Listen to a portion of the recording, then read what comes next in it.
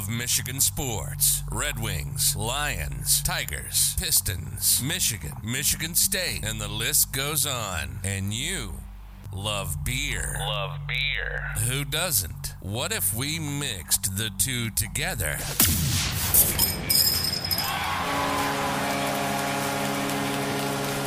This is State of My Sports. We'll talk everything Michigan sports, like only we do, and then we'll down our fair share of beer from a local brewery, grading the beer throughout the episode. So pop a cold one on your end, and we'll get busy on ours. This is the State of My Sports. That's right. This is State of My Sports, and this is episode 175. We're recording live tonight here on September 27th, 2022.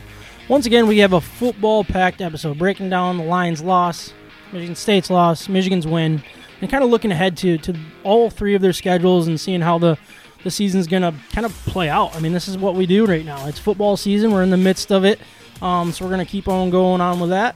In our Betting Hero segment, we will do our picks against the spread, and, of course, we're going to rate and review a Michigan beer. You know, that's how we roll. So I'm Sam Waltart. With me today we got Micah Smith. What's up? John Dornboss. Hello. We're all here ready to drink some beer and talk. I mean, the Lions that's going to be a tough one for me. It is. I think it's just going to be what it is, though, right? That was such a tough loss, but we'll get into that. If you're joining us live on YouTube, Facebook, Twitter, or Twitch, let us know what you're sipping on tonight and be part of the conversation. Let us know your opinion on all the topics. We'll try to read every comment and respond to them as well. Before we jump in, I did want to give a quick shout out to our sponsors that help keep this thing rolling and free for our listeners. The Hops Brewing Company and Cafe is the official brewery State of My Sports, and BettingHero.com helps us and you get the best promotions available in the sports betting world. I already introduced you guys out of order. I don't know what I'm doing, but how are you? Have you guys been? Good week? Mike, you were gone last week, right? I was gone last week, yeah. Yeah, but you're back. What were you up to last week? What's going on? Lots of life stuff. Yeah? School's keeping me busy. Coaching Max's hockey now, so that's taking a lot of my time as well. Yeah. There's just a lot of life happening right now. So busy, but happy to be back. Yeah, do you happen to know when Max's first game is? Not yet. They're having a managers meeting Saturday, so we got the tournament schedule. We just need the 40-some-odd games. 40 games, man. That's a lot. That's a lot of hockey. That's a lot. Man. That's a long season. Yeah, it is. So it's basically, October till March is how it rolls, right? So, crazy. John, how about you, man? Having a good week? So far, so good. Coming off a pretty decent weekend. Yeah. What'd you do? I got into a 4-man scramble on Saturday out at the Falls of Barber Creek, Kent City area. You can chalk that one up as a W. As a W, huh? Came in first place. We shot 16 under. Dude. It was cold, windy, rainy, kind of nasty, fall golf. There were a few people there in shorts. I couldn't believe it. Yeah, so I knew they weren't. Yeah, I knew they weren't going to compete. But yeah, it was a fun day. Hit some really long drives, made a couple of real clutch putts, and the team was happy to have me be there as their fourth, hitting last every time. Who were you golfing with? Any friends, or was it just coworkers, or what? A couple guys I used to work with back in the day. One of them still works there, but it's just a fundraiser put on by Sparta. Oh, okay. Some of the money goes to one of the programs at Sparta. Anyway, it was a good time. We played really well, and you get the W. That's got to feel good. Yeah, when you walk out of there with a little cash in hand, it always makes for a nice day. Not third place getting no championship money. It was kind of funny, too, because, second place team came in, and then we were one of the first teams done. They had a live scoreboard in the kind of in the commons area where they had the little luncheon afterwards, and it's man, we're really up there. The next closest team was 9 under. Oh, wow. So we're killing everybody today. Nice. Last two teams come in, somebody's tied for first with 16 under, and then there was another team that shot 14 under. I was you got to be kidding me. They found out our score. Yeah, and start. So we ate, and then they started doing raffle prizes and stuff. And then it came down to the payout, and as I looked up at the board, and the second place team's score changed from 16 to 15. Oh boy! So I don't think they're trying to pull a fast one. Yeah, so I was like, "Well, that's kind of weird," but I didn't really say too much because we were still, up there at the top of the board, and yeah, we won one of 2 skins on the day, so it was a really nice payday. Yeah, walked out of there with. You win any other drawings or anything? No, I didn't get in on any. No. I was just purely there to golf. They were raffling off there was like a golf bag and then one of those golf watches that has like all the courses. I had no idea they had watches these days.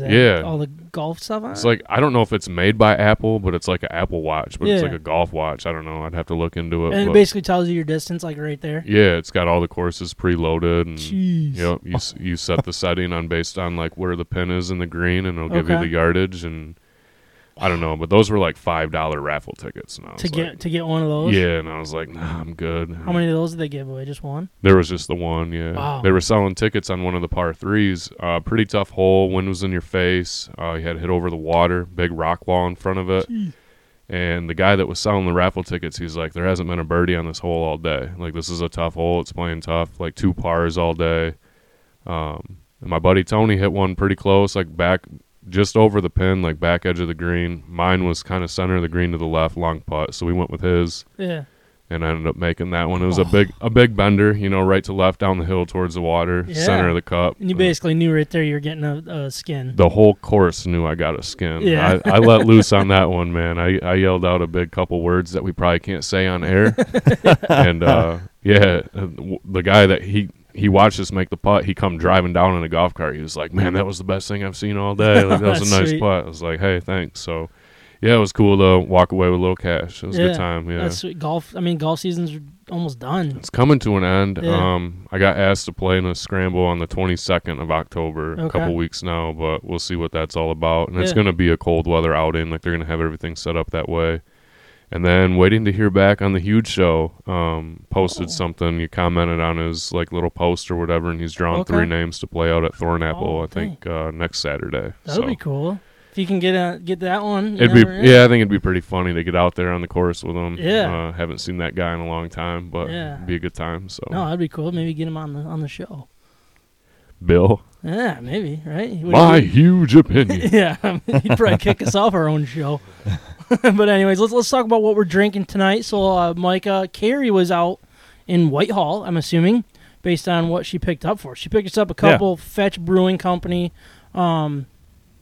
beers here. We got some Crowlers. So, real quick, I wanted to give a little information about what they do. So, I couldn't find like a ton of information, but basically, they're obviously in Whitehall, Michigan. It's 1000 West Colby Street.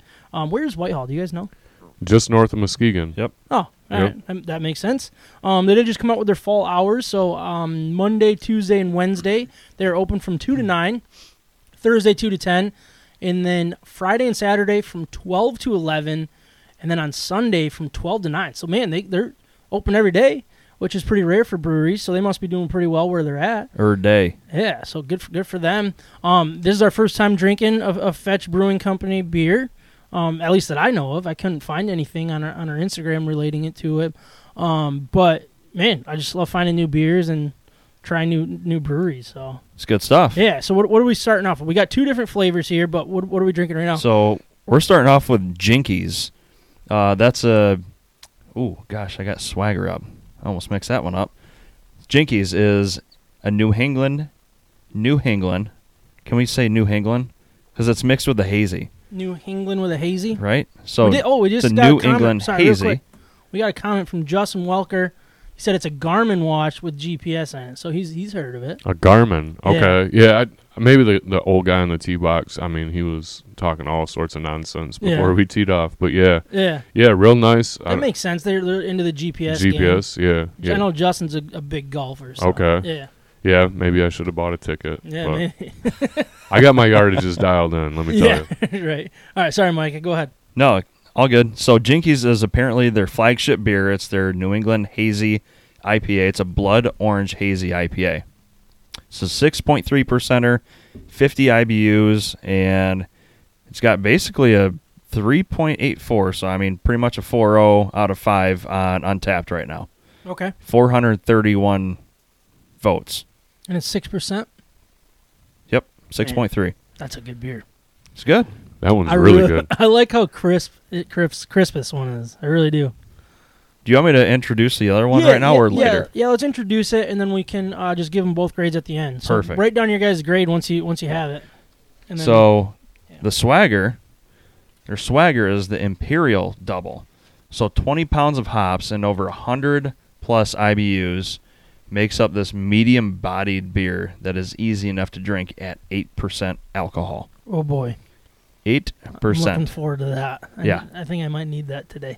That one's also right around a 4 out of 5 on Untapped. Man, so they get some good scores on Untapped. Yeah. That's always solid. Yeah. Man, so far, this one, real tasty. And it looked like Carrie had a great time at Fetch. It looks like a really cool tap room, so we should try and go up there sometime. I just wrote down my grade already before I forget. Because if we're going to start drinking other stuff, sure. I kind of forget and just kind of throw out a guess, It's up there. So it is. This is a good beer. I love the flavor of this beer. Not the outro. We're not leaving yet. We're not done. We're not done. Sorry. I know you guys would like to be. Drinking craft beer, having fun, and talking sports in the state of Michigan. You're listening to State of My Sports. We got a Detroit Lions loss to talk about. Back and forth game against the Vikings. They ended up losing 28-24, with the Vikings outscoring the Lions 14-0 in the fourth quarter, which included a Madison touchdown with 7:55 left, and Osborne getting a 28-yard touchdown catch with 50 seconds left to go up 4. Goff and the Lions offense got to midfield, but Goff tossed one up late to the Vikings 5 to end the game with that interception, which really sucked. Outside of the interception, Goff played a very clean game, going 25 of 41 for 277 yards and a touchdown to T.J. Hawkinson. Josh Reynolds led the receivers with 6 catches for 96 yards. A hobbled St. Brown had 6 catches for 73. Chark, I would say that this was probably one of his best games so far as a line with 3 catches and 46 yards. But really with Swift's ankle injury that he was going through, that was disappointing. But what did he have? He had 7 carries for 31 yards, but Jamal Williams stepped up with 87 yards on 20 carries and 2 touchdowns for a 4.4 average, and 15-yard long, an additional 20 yards on 2 catches. Real quick, then we'll get into the nitty-gritty if you guys are cool with that. Just want to finish up some house cleaning here. Lions took a 14-0 lead before giving up 14 straight points heading into halftime. Then they outscored the Vikings 10-0 in the third quarter before getting shut out in the fourth and allowing 14 unanswered points. And look, that's disappointing. I don't know how we can talk about this, so I'm gonna. It's just frustrating. Do what you want to do. I don't know what I want to do. That's the hard part with this game. John, did you end up rewatching this game? I watched the first half. Yeah. Oh, so you made out okay then. Yeah, and then I kind of paid attention on the Gamecast on my phone, but I had a couple errands I had to run in the afternoon, so I didn't get to watch the game. Listened to some of it on the radio. Super unfortunate, man. That was a big potential win in their hands, and sounds like it came down to a couple mistakes late in the game. Yeah. I'll let you elaborate more on that. Well, I think let's start with the positive side, and I really think we got to talk about the offense. I think they look so dialed in. I think Goff is playing some very, very good football. Yeah, he's not putting up 350, 4 touchdowns, even though he did, I think, last week or a couple weeks ago. But he's leading this offense very, very well, and they're still putting up a ton of points. I think they're 3rd or 4th in offensive scoring in the league right now. Yeah. And I feel like he's still leaving some throws out there. He's missing players. We're getting drops. We're making those little mistakes that can make this offense even better on paper. And if this offense is going to keep doing what it's doing, I'm convinced that they're going to be in every single one of these football games outside of maybe the Packers and like the Bills at this point. I'm very confident in what this offense is doing. And then on the other side, it's just like the defense is doing the exact opposite and just continues to disappoint, especially in the clutch. I mean, how many penalties did Warrior have? I think it was 5. And just the last touchdown with the broken play, like just miscommunication, just wide open. Left the guy wide open. And that just can't happen. And it seems to continue to happen. They did it against the Ravens last year. They did it against the Vikings last year. It's just like as soon as pressure is getting put on, they fold. And that's what needs to be fixed more than anything, in my opinion. But there was also just some questionable calls and just, I mean, decisions. Yeah. Again. And I love Dan Campbell as a coach. I do. I think he's the real deal. He says the right things. I think he's got this team going in the right direction, but he continues to make those questionable calls that you wonder if he has the brain for, if he can do that. Is he going to learn? Because right now, three games in, it looks like he hasn't, because he continues to make questionable calls. Real quick, I want to bring up that they were 3 of 16 on third down, which is not good, but 4 of 6 on fourth down is. And I think that's where we got to focus here, is the fourth down play, because he had crucial drives and crucial decisions. So I'm going to do some reading here. With 7:10 left on the clock, leading 24-21. They had a nice 10-play drive, 4 minutes, 15 seconds off the clock, with 34 rushing yards and 9 passing yards. On the Minnesota 30-yard line, 4th and 1, they handed the ball off to Jamal Williams, but he missed the hole that was available, and really he was stopped short. So they turned it over on downs. Now, I'm not second-guessing this call, but I think we got to keep it in mind here when we get down to later in the game, which I'm going to bring up right now. They're passing on a 47-yard field goal to go up 6. Again, I think it's the right call.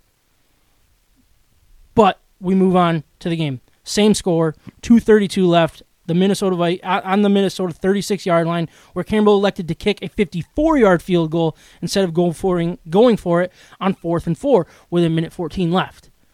That's where I'm just like, okay, if you're willing to pass up what was the first one, 47-yard field goal, to kick a 54-yard field goal, it seems like you're not being consistent. And he's going for it on 4th down. He went for it on 4th down 6 times. Yeah. Love that aggressiveness. And he did early in the game, too. Yeah. And it set the tone. It set the tone for the first half. Yes. Maybe the first quarter. And right now, that's my biggest question with Dan Campbell, is he sets the tone, but then when it's time to make that decision and put full trust in the tone that he set, the team that he wants to be, he seems to second-guess himself.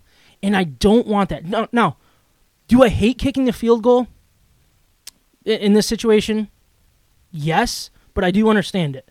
So you have pretty much 3 options here, right, on this play. You can either punt it with 1:14 left, give it back to him. Hopefully they have to go 60 yards to get a field goal attempt, or go 98 yards or whatever to get the touchdown. That's one move. Or you could punt the ball out of bounds or into the end zone, and they get the ball at the 20 or 25, whatever it is these days. So that's a risk you're taking. Or do you go for it on 4th and 4? That's very, very aggressive. How would you kind of rank that? Which decision would you think was the right one in the moment? I think you got to flip that coin between punting and going for it. I don't think you can't rely on most NFL kickers can make a 54-yard field goal, right? Or they wouldn't be in the NFL. Yep. But how often do you see those field goals being the ones that are missed late in the game, exactly. right? I agree. Not to win the game, and you don't have Justin Tucker. I don't know. Is it Siebert, right? Something like that. I don't know his career. I need to learn his name because I think he's going to be gone here soon. Yeah, and so I don't know.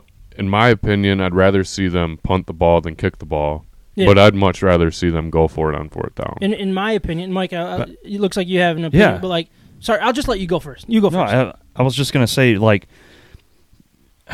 I think when you're looking at a 54-yard field goal, I think, the better idea would be to punt, try and get them on a hard count, take a delay game, or take 2. It doesn't matter. Yep.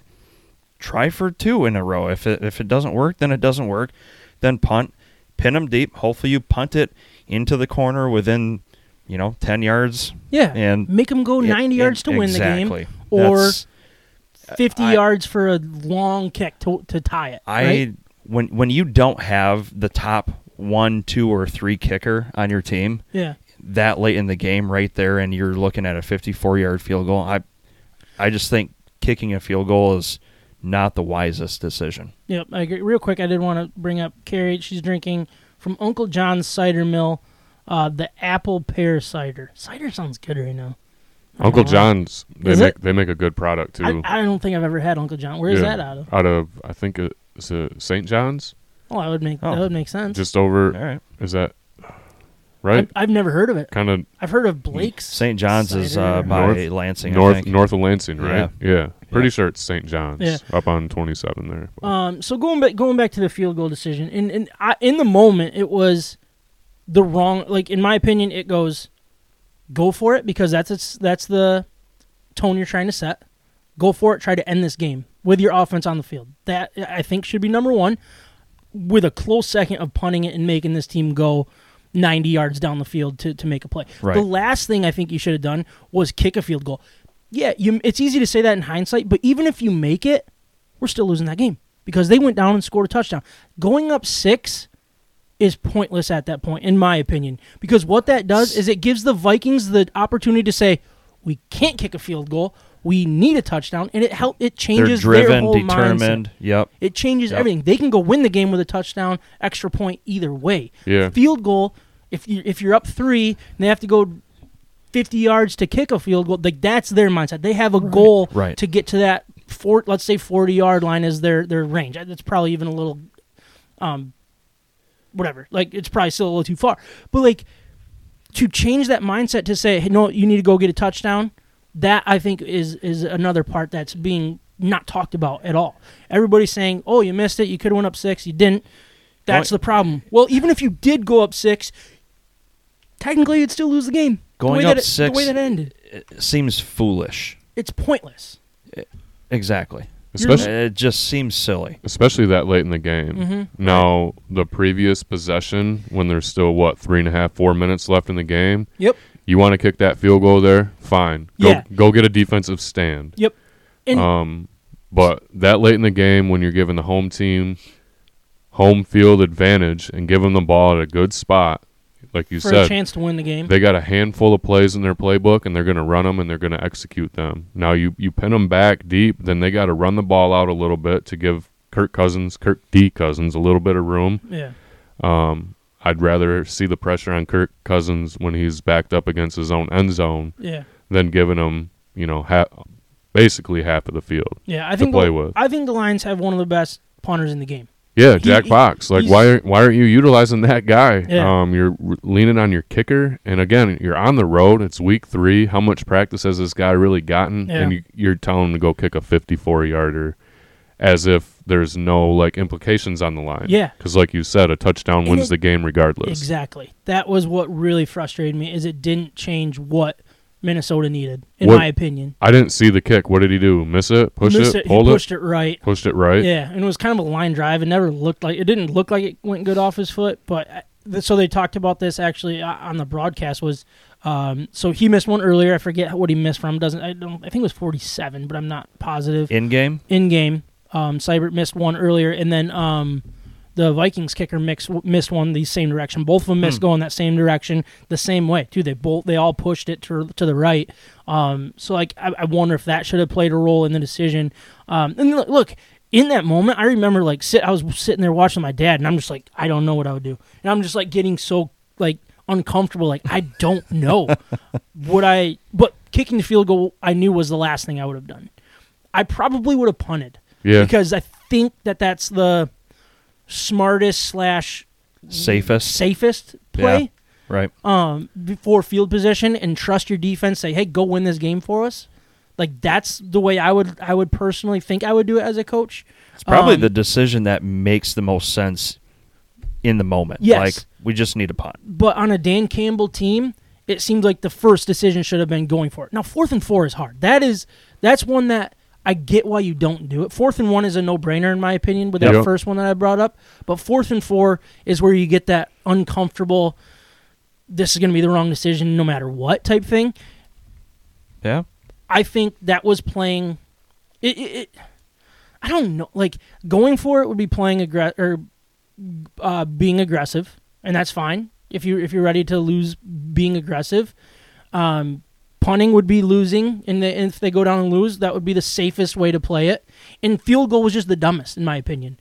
And here we are again, Dan Campbell, in my opinion, making a dumb decision that may or may not have cost us. In the moment right here, knowing what we know, it cost us this football game. And that sucks because it gives them that incredible field possession. Nothing else going on. I don't even want to bring up the timeout that he called after they were down at the 35 or whatever it is, the play before the touchdown. That was another mind-blowing thing I did not understand. It seems like when his back's against the wall and he needs to make these decisions, something's off. Now, can he learn from it? Yes. Can he do better? I sure freaking hope so, because I love everything else this guy's doing for the Detroit Lions, but in-game situations is what got Jim Caldwell fired. Yep. Here we are again fighting that same battle here. Do you think Campbell is an analytics guy, or do you think he looks at it and goes, "I'm going to do my own thing"? He says that he's analytical, like he has someone in his ear that's giving him the analytics. Okay. And I think like the analytics are like 33%. Like it was just incredibly close, whatever decision he made. Yeah. So it was kind of like one of those things that he almost seems like a gut decision type of guy, not an analytics guy. And I think if you're going to go on fourth down 6 times, you're not an analytic guy. You're a gut guy. You're right. Aggressive coach. Yeah, and maybe in the moment too. Like what kind of look is, let's say my right tackle giving me right now? Okay, I'm running behind that guy, right? Again, 4th and 4. That's a lot of yardage you got to get in one play. You can't, like the run is out the window. You're not going to do a delay or something. 4th and 2, 6 feet you got to get. Most guys are 6 feet tall. You give them the ball, they move a little bit, they can lay down and get you that yard. That extra yard. But 4 yards is a long ways. Like you said, punting the ball. I think Micah pointed on it too. You could get a false start, get them to jump. Yeah. I think you're going to get a little pressure to block the punt more than blocking the kick. Yep. When it comes down to the field goal, these guys are just trying to get vertical with their hands. When it's coming to the punt, they want to come get the ball. Yeah. Chances are they're not trying to return that punt. They know what's going on, and if you're punting and you're only up 3, they're willing to take that ball wherever it ends up if they can't get a fair catch. But I don't think they're going to be blocking for a long return. Yeah. Go for that punt. Yep. Put the pressure on them.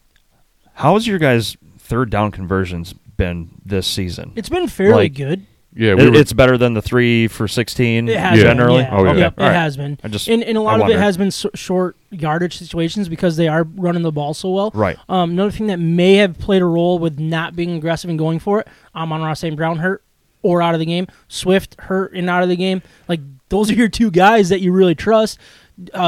Hawkinson doesn't know where the first down marker is ever. He's always running 2 yards short of it for some reason. Yeah.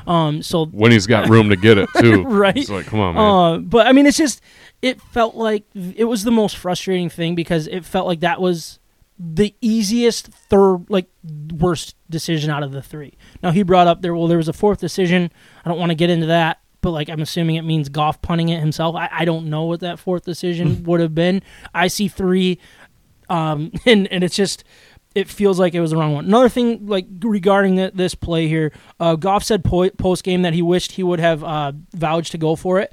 And then again today, he says he wishes he would have put a little more pressure and said he had a play in mind that he wanted to go for it. Is that concerning at all? That first of all, Goff wasn't comfortable to say, no, we got this.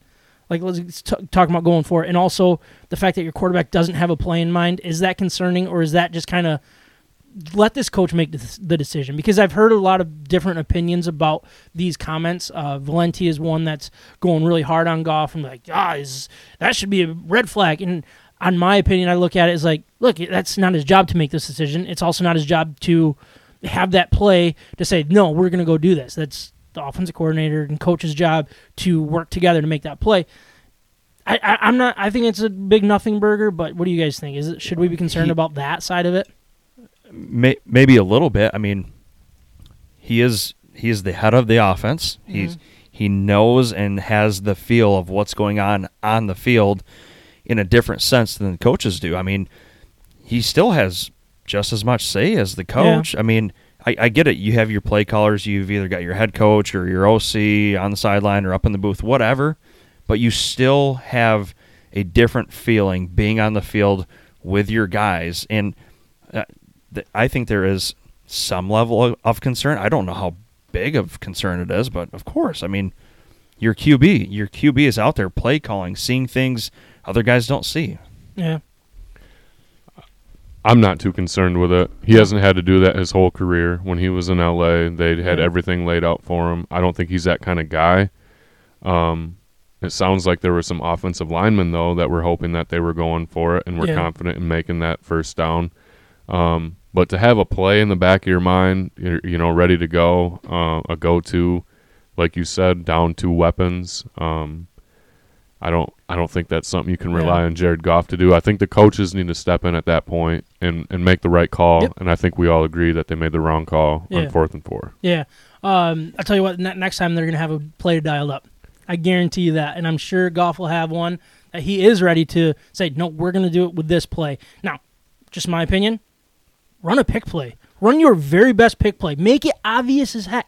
Make it offensive pass interference. If the refs call it, you move back, you punt. If they don't call it, you just got yourself first down, game over.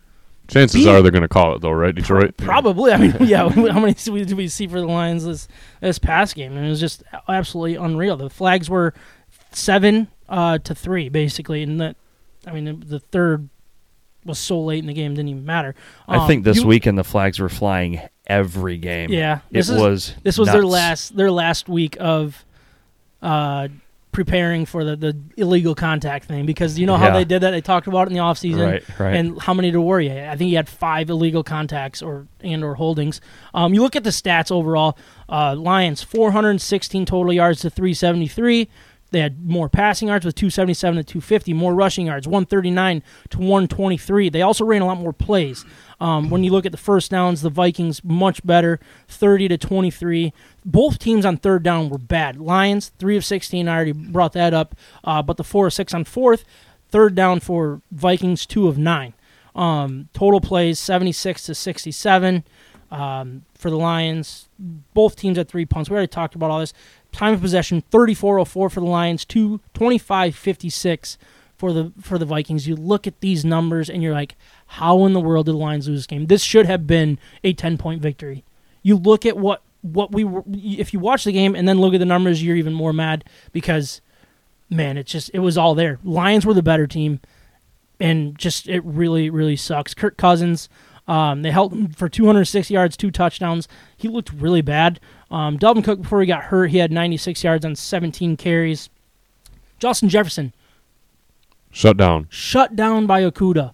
Okudah is at another level right now. I'm telling you, look, he's not all pro or anything like. I'm not going to go overboard. He's shutting down some very, very good wide receivers in this league right now. And if we can get a Warrior back on track, look out. This defense will start figuring things out. They will. Tracy Walker injury, torn Achilles. That's huge. Sucks. Yeah, that's huge. But if the corners can step up, that takes a little bit of pressure off the safeties, obviously. Yeah, I wrote down Jeff Okudah's numbers through 3 games. Yeah, Devontae Smith, 0 catches, 0 yards, week 1 against Philadelphia. Terry McLaurin, 2 catches for 22 yards, week 2 against Washington. Justin Jefferson, 3 catches for 14 yards. Man. So a combined 5 catches for 36 yards through 3 weeks. If you have a shutdown corner, you can control an offense, no matter how good they are. Yeah. You really can. That's the guy you drafted. That's the guy we drafted. It is. No, I agree with that. And I guess I'm kind of on the fence. Is Justin Jefferson coming off of that game against Darius Slay, the Vikings, Eagles? Is he rattled? Maybe. Did that set him back onto the pedestal of reality? And maybe he's not that good? Or is Jeff Okudah Darius Slay caliber? Did he find it? And we got that guy to replace Darius Slay. Yeah. I'm hoping. And look, I mean, Jeff Okudah was good in the game that he played last year under this new defense. Yep. I can't think of the cornerback coach right now, his name. But like people talk, Aubrey Pleasant. Yep. They talked about him. They've talked about Aaron Glenn, and how he would fit, and what they used some very low end guys. And they were decent last year at the corner position. And I feel like getting in a guy like Okudah to feeling himself, he's 100% now. He is playing some really, really good football. I hope it continues. I hope he stays healthy. It's really, really exciting. T.J. Hawkinson, another guy I just can't figure this guy out. Seems to always have a drop. Seems to be just not getting over. Yeah, he had the touchdown. He had 3 catches for 18 yards. Where did our weapon go? He was an absolute weapon with Stafford and the first half of last season with Goff. And now all of a sudden he looks lost. He looks like he's outside of his element, and it's very frustrating. I'm getting really concerned about this, especially in this contract year where we have to make a decision. Do we re-sign a 8th overall pick, was he, or something around, like very high-end draft pick, or are we going to let this guy walk, which absolutely would suck. You know what I mean? Like, it's either overpay him for what he's done and hope that he figures something out, or let this guy walk and let him be successful on probably the Packers or something like that. Yeah, I mean, he should be a 8-catch, 85-yard guy. Per game, it seems like, you right? know, one or the other at least. And, yeah. You know, mix in the touchdowns there. He should have double-digit touchdowns on the season. And for me, and obviously I'm not the biggest football, like, X's and O's guy. But if you are a tight end that's supposed to catch the ball, you're not running downfield. You're not being covered by these unreal athletes like cornerbacks and stuff. You have very short routes. You are a safety valve, and you have 3 seconds to get open, and you should be able to get open every time, unless you're being lazy. And I'm not calling Hawkinson lazy. I don't think I understand the game. I don't see it well enough to say he's being lazy. But a tight end not getting open feels like you're being lazy. You know what I mean? Is that fair? Yeah, I don't know if he's exerting all of his energy run blocking. He's doing a good for these guys, job of that, yeah. But you know, outside of Travis Kelce and a couple others that are getting double teamed nonstop, I mean, this guy, like you said, he should be open. He's been rated a top 5 tight end every year going into the season. He goes to these tight end camps. They come out and he's saying, "Oh, he's the number 1 guy." Yeah. And I'm not seeing it. Haven't seen it. And when you do, it's in flashes. So I don't know if that, you know, the focus on the offense needs to change and get him more involved. They got to do something. 3 catches for 18 yards. That's pathetic. I'm sorry. That's what I was going to say. I mean, I think it's got a lot to do with play calling, right? I mean, yeah. I don't think you can place everything on this guy. I don't think it's everything, but that's, yeah. I guess that's, it's not like Goff has a lot of weapons, so I shouldn't be too mad about it. Maybe he's just not going through that far down his progressions, I guess. But it just, I don't know, in the crucial situations, when you're going 3 of 16 on 3rd down, that's the one that's when you rely on your tight end. That's where you insert Hawkinson. Yes. Yeah. And that's where, like, I believe Ben Johnson is smart at football. He's a very good offensive coordinator, is what we're being told. We'll see. But, like, tight end is 3rd down time. You know what I mean? That's his time to shine, and it hasn't been. Now, you have Amon-Ra St. Brown kind of filling that role. Maybe that's why. Maybe just Goff trusts him more. But, again, if Goff trusts a second-year guy over a 4th-year tight end who came into the league to be the next Travis Kelce, right? That's concerning. Yeah. So, I don't know. I don't think we're going to have the answer. I just think it's something to keep an eye on because it is concerning. Dan Campbell was a tight end, right? He was a tight end, yeah. Come on, man. Yeah. Like, let's get the best out of these guys. That's a guy that he should be barking at all day, every day. Yeah. Not to tick him off, not to run him out of Detroit, but light some kind of fire behind this guy because it's just not showing. It's not showing up on game day. Yep. So the Lions fall to 1-2. Sounds like Amon-Ra St. Brown could be out at least this week, maybe longer. You have Swift, who's going to be out for probably a significant amount of time. We'll see exactly how long. But they fall to 1-2. If you told me they're going to be 1-2, I would have predicted 1-2 through 3 games. That was what I expected. I really did. But the way that this 3rd game played out, it feels like a disappointment. And I'm not angry at the 1-2. I'm angry at how we got to 1-2. Now, at the same time, I'm freaking excited for how we got to 1-2 because I think we were the better team in this game. I think we're better than the Vikings based on what I saw. And going into Minnesota, shows on paper. Going into Minnesota, that's never easy for the Lions, let alone anybody. It is a very, very tough place to play. It's a good football team with a veteran quarterback, and you should have beat them. And it sucks saying that, but at the same time, that is something to be excited about. It just feels like a missed opportunity, and that's where it just hurts that much. And look, I said last week, I'm ready to get hurt. I'm okay with it. This is what we want. We want to be hurt by this team. Here I am. My Sunday was ruined. I was in the worst mood. Don't tell Andrea I admitted to that, because I'd tell her that I was just fine. I was spitting angry at the world that this happened. And then hockey, we didn't have hockey, so that didn't help. Oh, we do have a comment here real quick. Hawkinson is more of a receiver build versus the good tight end in the NFL that the back end guys don't want to tackle. He's very easy to tackle. I believe that's what he's saying. He's not the type of guy that people are afraid to tackle. Am I reading that correctly? Maybe. Is that how you guys would read that? Let's go with that. I mean, it seems like he catches the ball and gets tackled. I feel like he falls down more than he gets knocked down. That's a really good point. It's like he loses his balance and forgets that he's tall and like tries to run down low and just lays down. It's unfortunate. I said I'm ready to get hurt. I said I'm okay with getting hurt.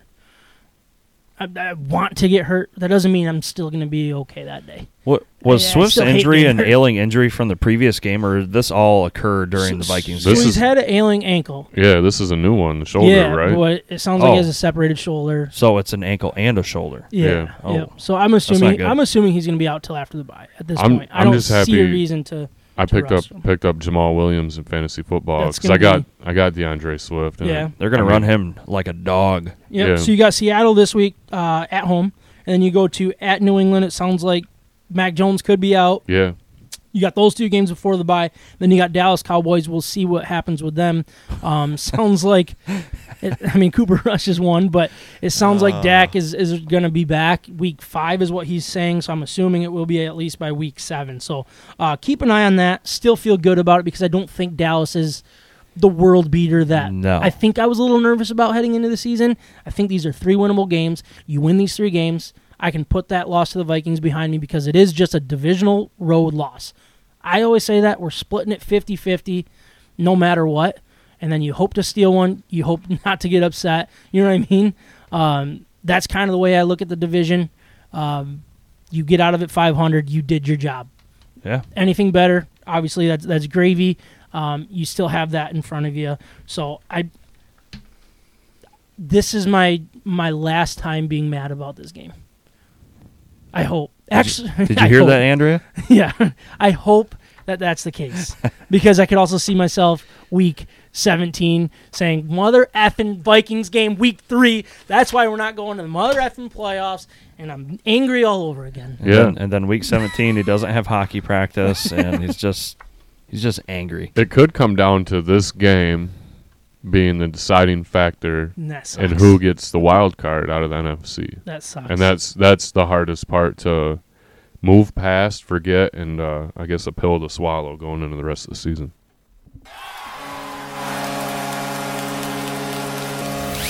From the Red Wings to Michigan State, we're talking about it. This is State of My Sports. Michigan State Spartans hosted PJ Fleck and the Minnesota Golden Gophers, and they rowed the boat right into the deep water, and we're not even threatened. You like how I did that, the deep water thing? There wasn't any. That was creative. There was no deep water, well, Sam. They were not worried about it in their boat. Minnesota won 34-7 and shut out the Spartans until the final drive when Noah Kim came in and had a 27-yard touchdown pass to Bernard with 17 seconds left to avoid the shutout. Minnesota took a 14-0 lead in the first quarter, 17-0 in the halftime, and scored 17 points in the second half to go up 34-0 before that touchdown. Peyton Thorne struggled once again, going 17-24 for 132 yards, 2 interceptions, and a fumble inside the 10-yard line as MSU was driving down to start the second half, while only down 17-0. You get that touchdown, you never know. Noah Kim came in. He went 6 of 7 for 70 yards and a touchdown in garbage time. MSU couldn't get the running game going once again, with Broussard getting 23 yards on 6 carries and Berger 13 yards on 4 carries. They're banged up and no. I mean, when you're down, you're gonna obviously not run the ball nearly as much. But it wasn't that crazy that you could have got away from the running game that quick. But it was. If you're expecting your running game to set the tone of the game, it's just this no running game is a recipe for disaster for the Michigan State Spartans, and that's exactly what we saw really for the second week in a row. Jaden Reed did return from his back injury, but only had 4 catches for 21 yards, as Caden McDonald led the way with 31 yards on 3 catches, just ahead of Trey Mosley, who had 28 yards and 3 catches. That's who led receiving? Yeah, it was ugly. It was very, very ugly. Oh my gosh! Let me keep going here, because these are just some incredible things. And yes, I'm smiling, and that's okay that I'm smiling. On the other side of the ball, Minnesota's Tanner Morgan went 23 of 26 for 3 touchdowns. Whoa. Mohamed Ibrahim had 103 yards on 22 carries, and Trey Potts had an additional 72 yards on 13 carries to combine for 175 yards of the 240 yards rushing MSU allowed. MSU was outgained 307 to 45 in the first half.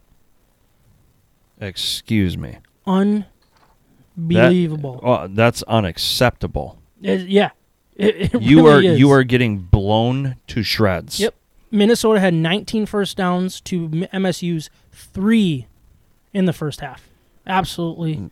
That's insane. inexcusable. It's back-to-back weeks with a poor start, poor execution, and simply not looking prepared. This is exactly what I was trying to warn MSU fans about. They thought they were here to stay, but what we are seeing here are the flaws an NFL talent can cover up with Kenneth Walker, and that's what he did last year. Yep.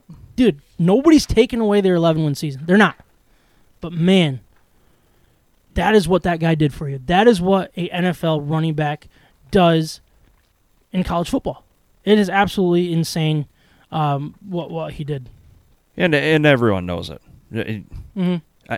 Coming from a Michigan fan, coming from another Michigan fan, I'm not taking away any talent that Kenneth Walker brought to the team. It is simply flat out the truth how talented he made the offense and the hole he left leaving. Mm-hmm.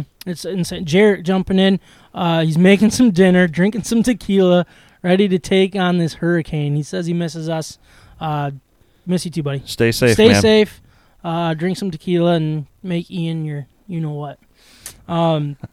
Look, this was a quote from Tucker here. He said, "I'm not blindsided. We knew what their game plan was. I'm not shocked. I may be disappointed. I may be angry. I may get frustrated at times. We all know to compete, or we all want to compete better, to compete and play better." Look, he says he's not blindsided by this. That red is flag. incredible to me. So what's the red flag for you on that? I'm not blindsided, and we knew what their game plan was. I don't know how more red flag you can get with I'm not blindsided with the results of the game, and we knew what their game plan was, and this is the result of your game. The numbers, you have got to be kidding me. I'm so sorry. That's bull crap. And that's such a red flag for me if a coach is going to say that, because what is that saying? That's saying, hey, I did everything right. I did everything right. We were prepared for it. It was just the execution that was bad. The execution was the issue. It wasn't the game plan. And I'm telling you what, there is no way they thought this was the game plan, because they thought they prepared for Ibrahim to run the ball constantly, because that's what Minnesota does. And Wyndham actually talked about it. And what did they do? Went and threw the ball all over their butts, going 23 to 26. They made somebody named Tanner Gilbert look like freaking Tom Brady in his heyday. Like, it is absolutely embarrassing what they did to this defense in general. They made it look so freaking easy. I mean, the fact that it was 34-0 until, what was it, 3 minutes? 17 seconds. It was literally 17 seconds. 17 seconds left in the game. Yeah. Okay, it was a 34-0 game, start to finish. But they knew that they were going to. And you're telling me you're not blindsided and you knew the game plan. You are full of crap. We'll get to your pay in a minute here. Yeah, I mean, so basically without the big plays, without the comfort of an elite running game, you see what an uncomfortable quarterback, the lack of offensive line, and a bad defense, they're all getting exposed all at once. It is spiraling out of control. This season is looks like it could be doomed, and I just wonder who, if anyone, can stop this spiral, because it is coming. It is hot. And that's where... Can I actually answer that a second? Yeah. Who is it? If you don't have Noah Kim running out there for a couple of drives next game, I don't know what type of coach Mel Tucker is, because every time he has come in, he has gotten something kick-started. He has gotten some traction with the offense. And if you're just going to keep blindly running Peyton Thorne out there every single drive just because that's who your quote-unquote starter is, and we're not diverting from that, you are a terrible college football coach. MSU is the 83rd overall ranked defense. Very, very bad. That's not really that surprising, though. They were one of the worst in college football. I mean, they improved. Should be better. They should easily be better than that, especially when you had 2 cupcakes to start the season, and we'll see what these 2 teams end up as with Washington and Minnesota. I don't think they're contenders by any means, but they're solid teams, so I'm not going to give them that. But they're 85th ranked in total offense. That is the red flag that I think everybody should be concerned about, because it does not look like it's getting any better. Yeah, it's just kind of crazy to see that stat. That's a bad recipe I guess a good recipe for disaster, but a bad recipe to have in the kitchen there in East Lansing. And weren't they just ranked number 11th? So where are they getting these rankings from? If they're going off of 2 cakewalk games and ranking a team 11 just to watch them lose 2 in a row, I'm questioning, the AP poll at this point. Right, they don't know what they're doing. But man, you're ranked in the 80s on both sides of the ball. That's the red flag right there, and that has to change. That is not up to Michigan State's expectations. Yep. I know that they've been able to raise that bar over the last several years, going back to D'Antonio and the early regime of Mel Tucker. But there has to be some serious concern going forward and throughout the rest of the season. Listen, you need to show the Spartan faithful when you go to Maryland this weekend, you need to raise hell. Or this fan base will turn on you, and they are going to be finished with you quickly. Yeah. You have a chance to rectify and start moving forward here, but if you don't do it against Maryland, you're going to have a problem. I would disagree with you on, I don't think Michigan State football has never... what's the word I'm looking for? Hadn't a true opinion, or like a take to say fire this coach or move on, or you know what I mean? Because like when D'Antonio was driving this team into the ground, they were like, "Oh well, it's D'Antonio. We can't question him." Rose all Bowl. Those things. Yeah, like he did this, he did that. Yeah, you can have a really good coach, someone that had a really good career, but you can also have an opinion about, no, it's time to move on. There are very few amount of Spartan football fans that are willing to have a true take, a true opinion about their football team. They like to show up. They like to look at their little number next to them when they're finally there. And then outside of that, we don't have any expectations. We don't really care. This is the rebuild. If we get 7 wins, that's fine with me. Like, are you kidding? Which one are you? Because last year you were chomping at the bit to talk all your spit and game with getting 11 wins. Good for you. That's awesome. I'm not trying to say that didn't happen. That's amazing what they did. But then don't come around next year and say, well, 7 wins, we'd be happy. Where'd you get that number from? You're either here or you're not. Yeah, it's amazing what Kenneth Walker did last year. Let's face it, that was their offense, and we're getting the true taste of reality here. I agree with Micah. Peyton Thorne's got to sit this one out, man. And if you lose to Maryland after Michigan just beat them, and I know that game was a little closer scoreboard-wise, but Michigan still held the game down there. That's to an extent. I think it would depend on the fashion if they lose. I mean, if they get just smoked, we're gonna have some problems here in East Lansing. If they go another game without showing up like they did in Washington and hosting their first Big Ten game, if they do that again, there should be some angry fans. There won't be because they don't care. If they lose a close one, I get it. I think Maryland's a lot better than they were a year ago, 2 years, 3 years ago. They're not the same crap Maryland team. I've been saying that since last year, actually. There was said that on this podcast. Yeah, there was a funny part in the game, and it was early on. So I think they were down 14-0, but it was like early in the game. And I remember seeing, and this is just cracked me up when it happened. I was like, well, I got to remember that. The announcer goes, well, it's 55 degrees here in East Lansing, and Mel Tucker is sweating bullets. And they show him just covered in sweat, clapping. Like, it was just, that was, oh my gosh, that was poetic justice for people that hated Tuck coming last year like we did as Michigan fans. And I'm just like, I don't know. Just keep an eye on it. Mike, you wanted to get into what he's being paid. What were you going to bring up? Well, just in a general sense, I mean, the money is currently not adding up. Mm-hmm. I mean, I believe, I mean, there's been a couple of new contracts from some SEC and ACC coaches lately, but I think that Tucker is, I think, tied for 5th right now. I don't know if it's with Dabo or who it's with, but tied for 5th, and this is the product that's being put on the field. I'm sorry, and this is your second full season because screw COVID, right? Yeah, right. So last year, great turnout. This year, you are really starting to stumble, and it's not a good look. No, I agree. It's not a good look. And a lot of people are talking about this contract, and they're saying, oh, he's overpaid, he's over this. I don't think I want to go to that extent, because if somebody's willing to pay you, you are officially not overpaid. He's not overpaid as a coach, but what MSU is paying, they're not getting their money's worth. So that's where I think it's a little different. MSU's overpaying for their results right now. I don't want to say Mel Tucker's overpaid, because I don't like saying somebody should get paid this over that. Now, but who else could you have for that money is what people need to put into perspective. You know what I mean? And I know, like, it was kind of a perfect storm where he was flirting with LSU allegedly, and he was getting offers here, getting offers there, so they had to pay him.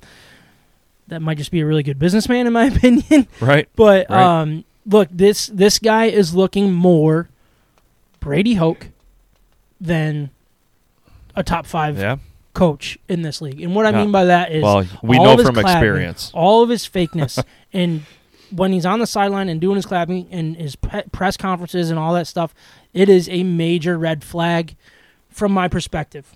I love every second of it. I'll tell you that right now. This is Michigan State, for God's sakes. Exactly. Yeah, so I don't know. It was just, you just look at it as their recruiting class are getting up there. I have it written down here.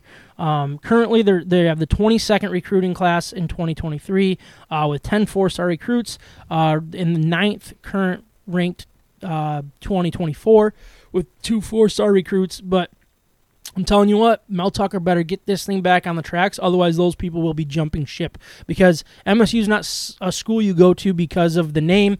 It's not someplace you go to because of loyalty. You need to convince them that this is a place to be.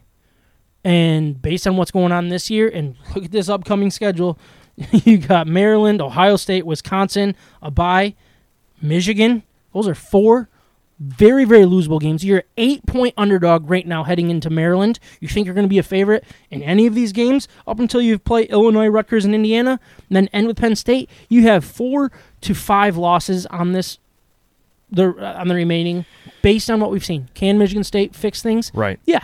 Am I terrified for that game on October 29? Yeah, I'm going to be a nervous wreck until it happens. There's nothing that in this rivalry that I'm going to be like, Michigan is going to walk in and win this game. Right.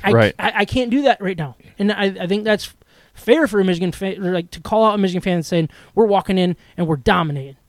Like, we can't do that, because this game, right, it's their Super Bowl. It is their Super Bowl, especially if they're going to continue to struggle. So yeah, 4 weeks into the season, they already got 2 losses. You can't tell me that game isn't the biggest game on their schedule now. And not that it never is, but when they got a chance to run the table, they're looking at several games that are their big games, and that's kind of already out the window now. You got to win something. You have to, like Micah said, you got to reconcile something on the season here.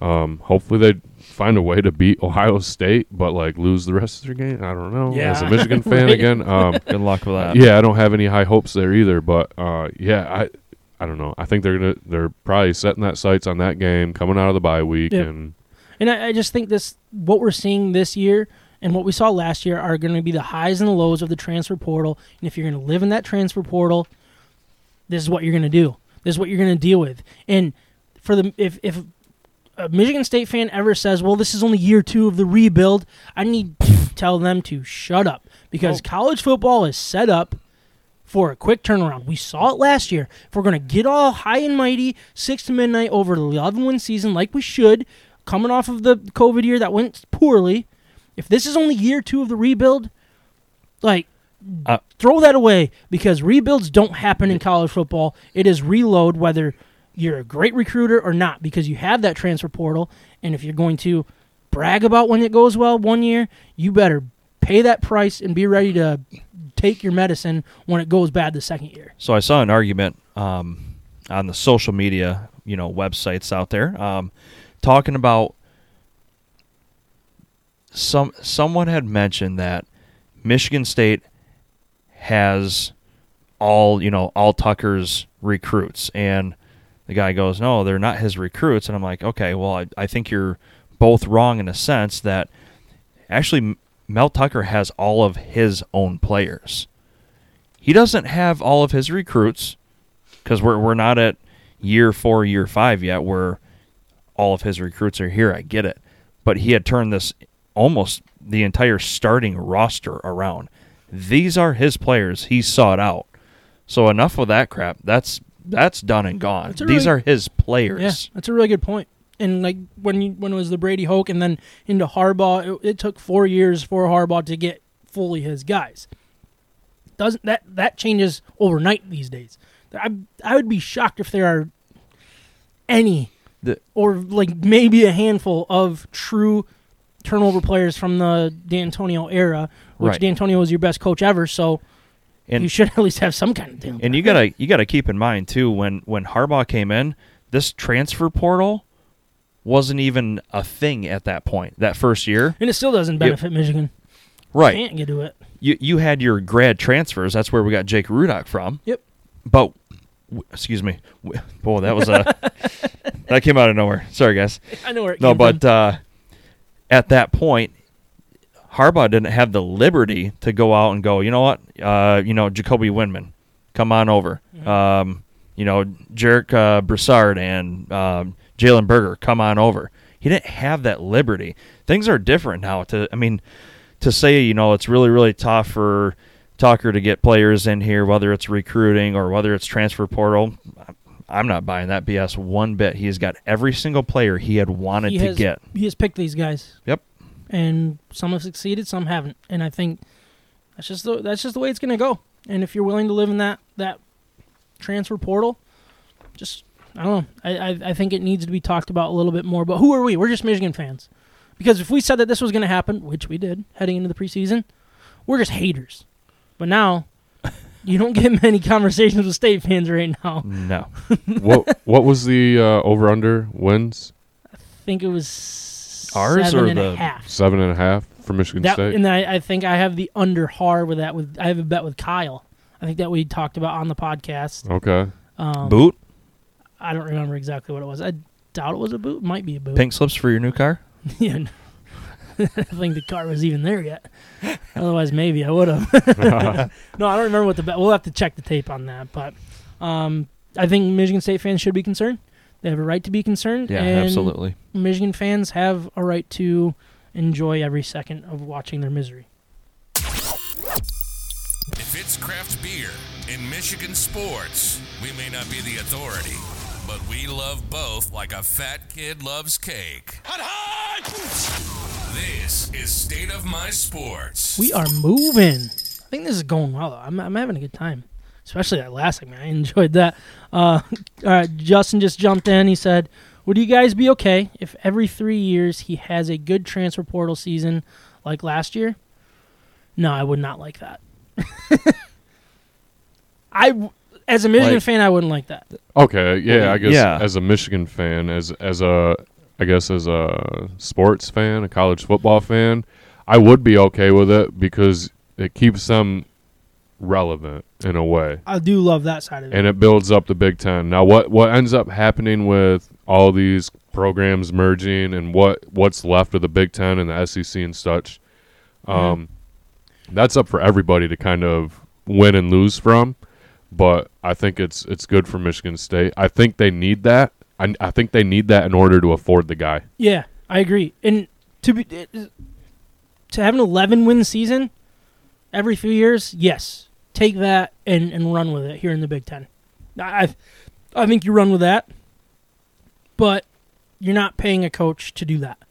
You're paying a coach to win Big Ten titles. You're paying a coach to go to the playoff. Now, what the playoff's going to become is a different story, but I just don't think that's possible to every 3 years have that. You know what I mean?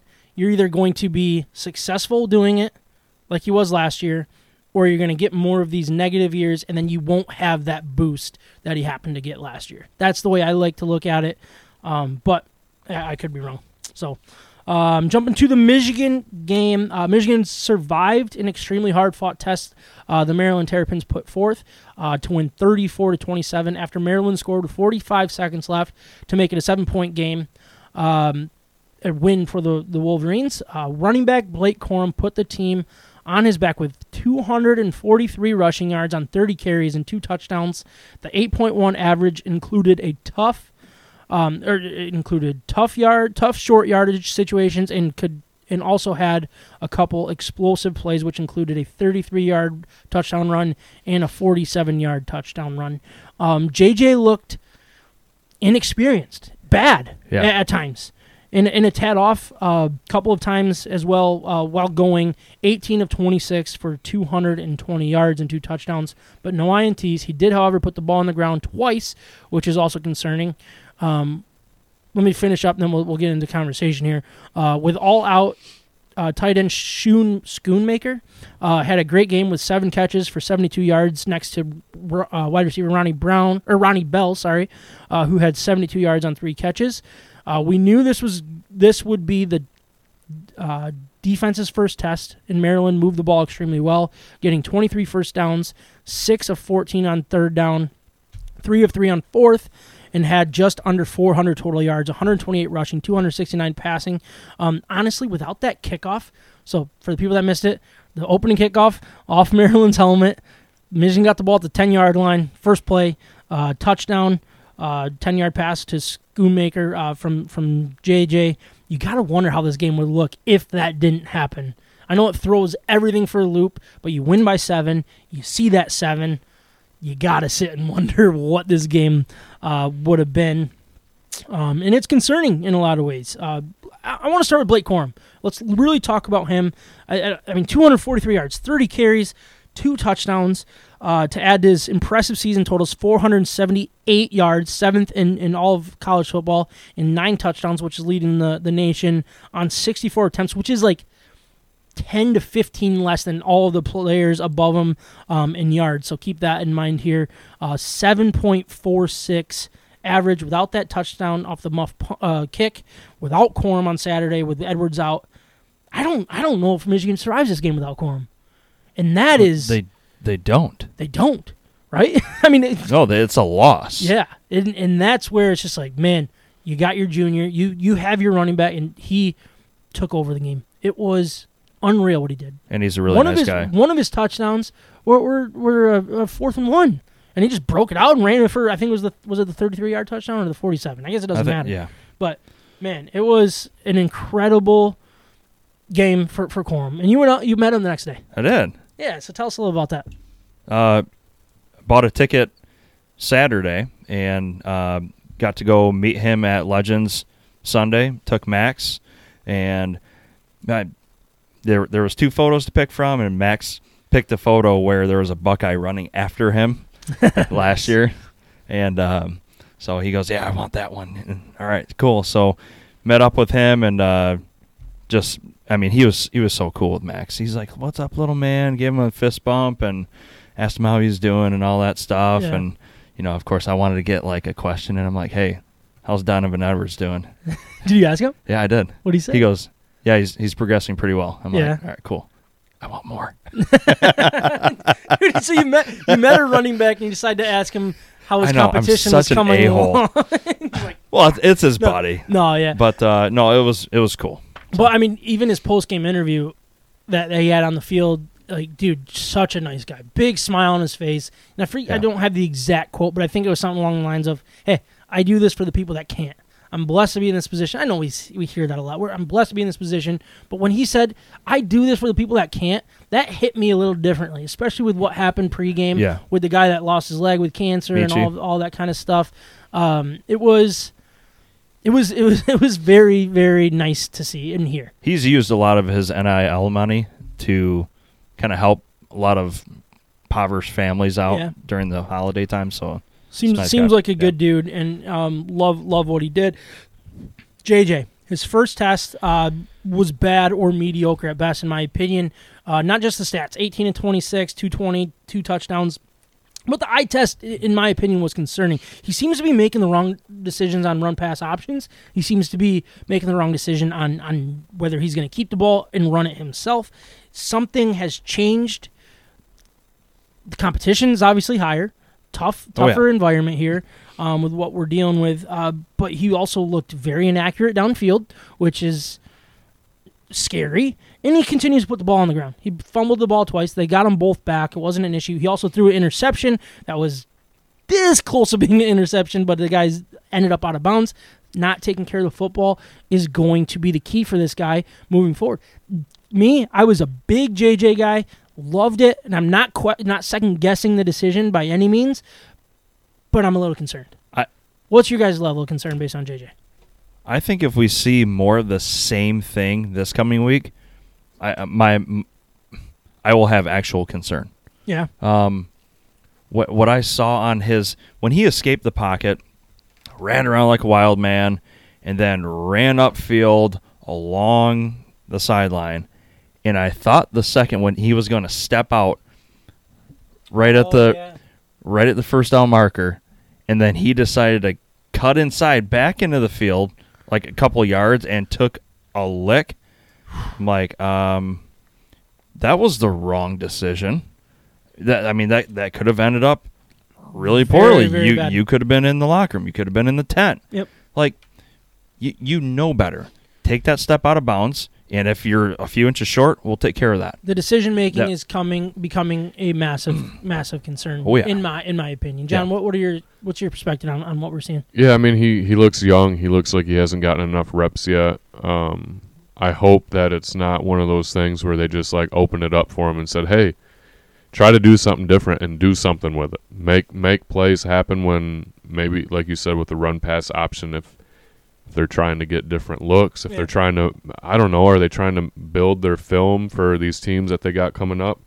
Hopefully they're not looking past Maryland and looking at Iowa. I'm kind of scared of that game to begin with, but I agree with Micah. If he's making the same decisions in the first half of that Iowa game and that game's within one possession, I wouldn't be surprised if Cade gets the knock.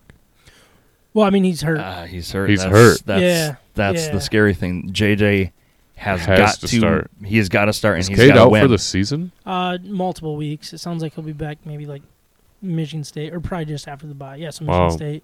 Probably. Right? Yeah. Okay. Little news to me, I guess. Yeah.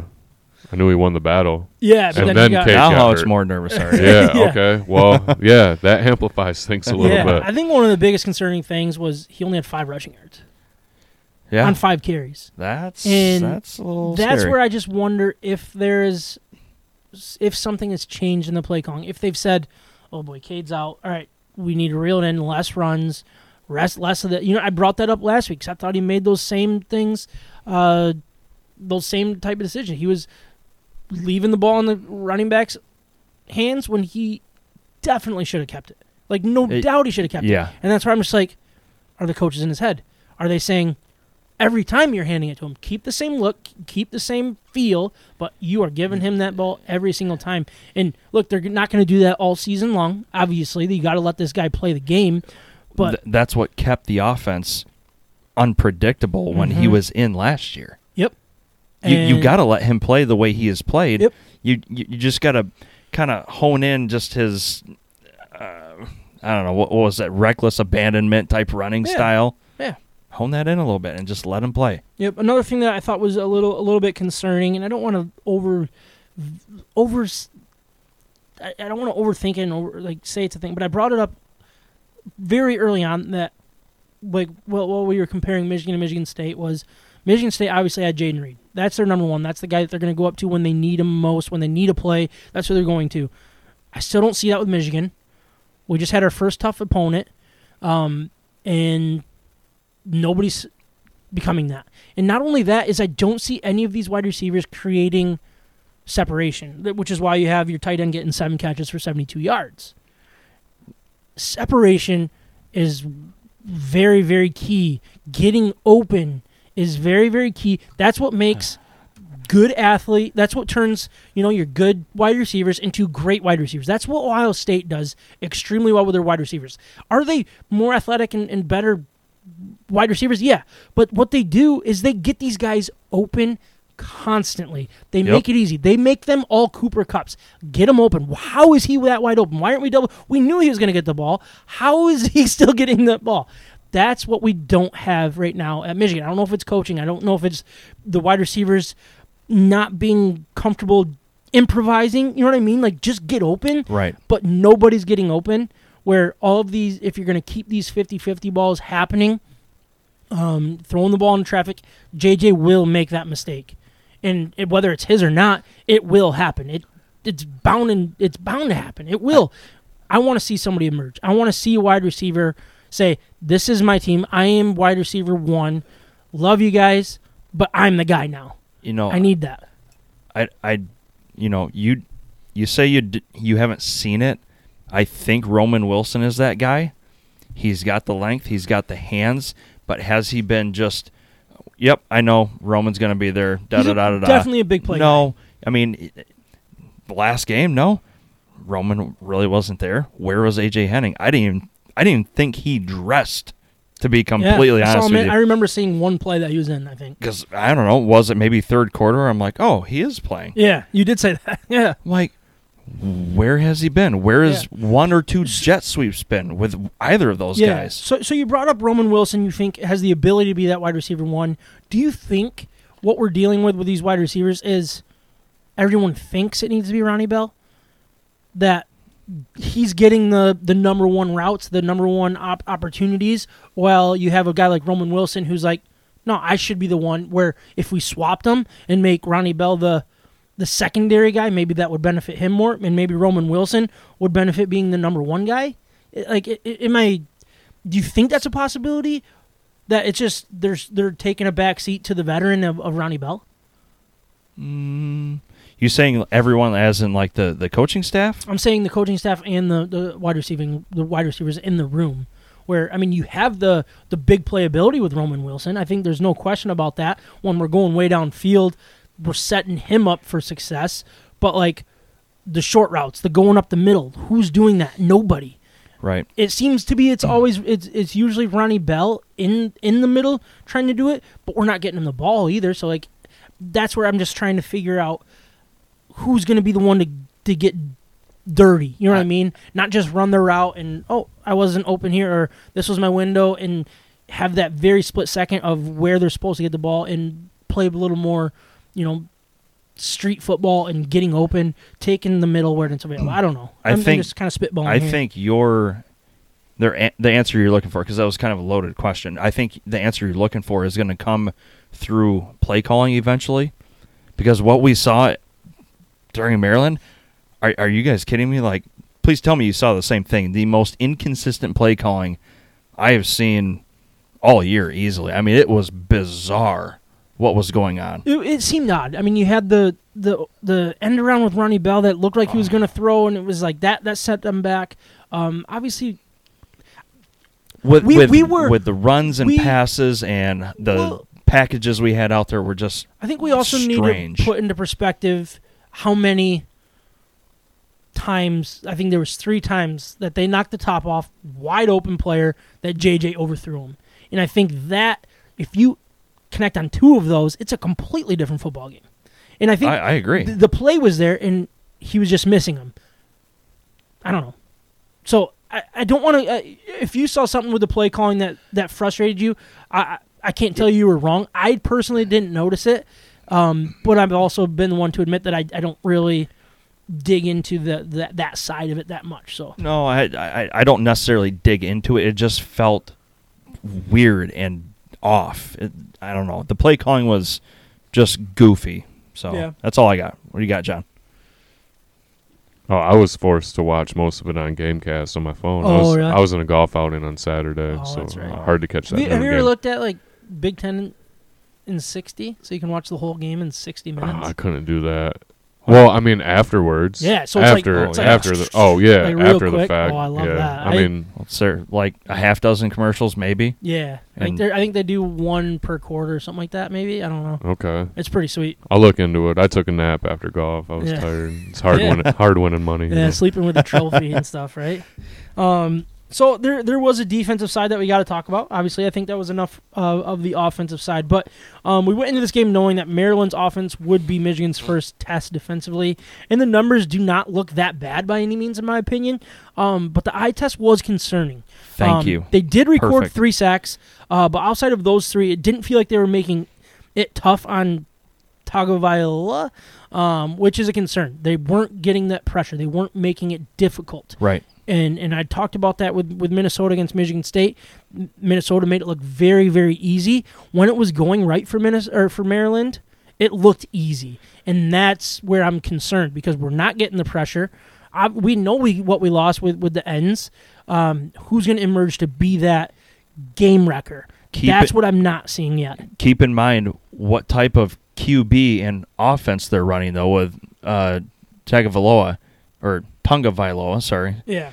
It was almost RPO every other play or every play. So they had to contain the running back and the QB at the same time and keep those wide receivers on the edges there. But don't you think what Maryland runs is a poor man's Ohio State offense? Or is it a little more run-heavy than Ohio State with the quarterback? Because it seems very similar to me. It seems very J.T. Barrett, Ohio State. Okay, a little different than with Stroud. So I think it's different than Stroud. I think it's different than who did we have recently in the past? Fields. Yep. So, well, I guess Fields is more run PO. Maybe is more more pass first a little bit. But I Haskins. Yeah, when there they were you go. running the ball Thank heavy you. with like J.K. Dobbins and those guys. Yeah. So I think there was a sense of not letting too much happen through the middle of the field with the run game, whether it was Tagovailoa or was it Hemby, and then also still keeping your DBs in check with their wideouts, because if they get behind you, and I mean Tagovailoa, he still has got an arm. Yeah, he'll put it downfield, and so that was a really good test for the defense, and it like you said, the eye test. It was when we were watching the game, I'm like, oh, man, defense is making me feel a little uneasy. And then when you look at the numbers, you go, yeah, maybe it wasn't that bad. Yeah, I mean, so but I don't know. So the quarterback, I'm not going to try to say his name. He was only 20 of 30 for 207 yards, 1 touchdown, 2 interceptions. Roman Hemby, I think, was my biggest concern heading into this game. They held him for 48 yards on 16 carries. So it's not like they were putting up these crazy numbers, but like when it mattered most, it seemed like they were getting first downs after first down after first down. Yep. Without the turnovers, you had I think 2 interceptions, 1 fumble. Man, like this is the way a Big Ten game should be. This close, you have these what ifs and all of that. I get that, but man, like I didn't expect it, and the red flags that I think we've wondered if Michigan has in their poor start to their poor man's three terrible teams type thing, like. For this being our first taste of a test, and in my opinion, not the biggest test, I'm a little unnerved right now. So on when you start looking at, Michigan State's offense can change things and could get productive against his defense. Penn State scares the living crap out of me right now with the way they're playing. And obviously Ohio State. Now, do I think we're going to lose all 3 of those games because of it? No, I don't. And I think we need to put into perspective of what we expect Michigan to be. I don't expect going back to the playoffs. I expect to lose to Ohio State. I expected to lose 2 games for the most part. That's kind of our prediction. That's all still there. Like I'm not like it's not all hitting the fan. You know what I mean? But we need to start seeing somebody on the defensive side become a game wrecker, because that's what I think we had last year that turned those 50-50 games into wins. If we play the way we did against Maryland, against Penn State or Ohio State, I don't think we have a shot. Now we need to figure that out. We have time, which is great. I'm not trying to overreact. I just think there are more red flags now based on this being our first test and it not going well. Oh yeah, in my opinion. So I want to bring up my biggest concern. If you have one, then great. If you don't, then fine. But the fourth down efficiency for our defense, so they went for 3 for 3. So it's a mild concern that Maryland was able to go 100% on fourth down. Mm-hmm. Now, if I see that consistently through the rest of the season, you know what's going to happen during Ohio State? They will never, ever, ever punt the ball. Yep. And they will go, 9 of 10 or however you want to go for your conversion chart there. But that could be a major concern for me personally. Yeah, I mean, Maryland's defense did not scare me heading into this game, and I thought they did a pretty darn good job outside of what Corum did with 240 whatever rushing yards. Yeah, and that is a big concern for me. But defensively, like that as well is just I'm not feeling too good about what we saw last week, and we survived it. If you can learn something and win, that's the ultimate goal. Right, exactly. That is what we want. That's what we did last year. That's how we turned, a few one-possession games if we went out? A playoff berth. Yeah, exactly, right? I said that, hadn't I? Like, hey. Yeah, that was a very unpopular take that got a lot of people mad. Yeah. But I'm not going to revisit that yet. But, I mean, it was just if you didn't have red flags, now you do. And you're heading into Iowa, a tough place to play. I'm not worried about their offense, but their defense offense that doesn't have a game plan are sometimes the most deadly because they just throw everything at you and can surprise the heck out of you. Now, they may just open up the whole damn playbook. Exactly. They're going to go absolutely nuts and they have nothing to lose. And that's a scary thing when you are also going against one of the best defenses, if not the best defense in the Big Ten. I know Minnesota technically is the best defense in college football, but I think what Iowa does is they change the game. They're game-changing defense, not just good defense. You know what I mean? Where they're going to bring it back, like get a pick six, get a fumble six. And based on what we saw with JJ, man, this is a big, big test for him. And he better be ready because it can go south quick in this place. And I think I heard the stat that we haven't won there since 2011 or something like that. Is that true? It may be even before that. Yeah. To be honest, I hope that not one player on this team has that game in their mind from last year, that Big Ten championship.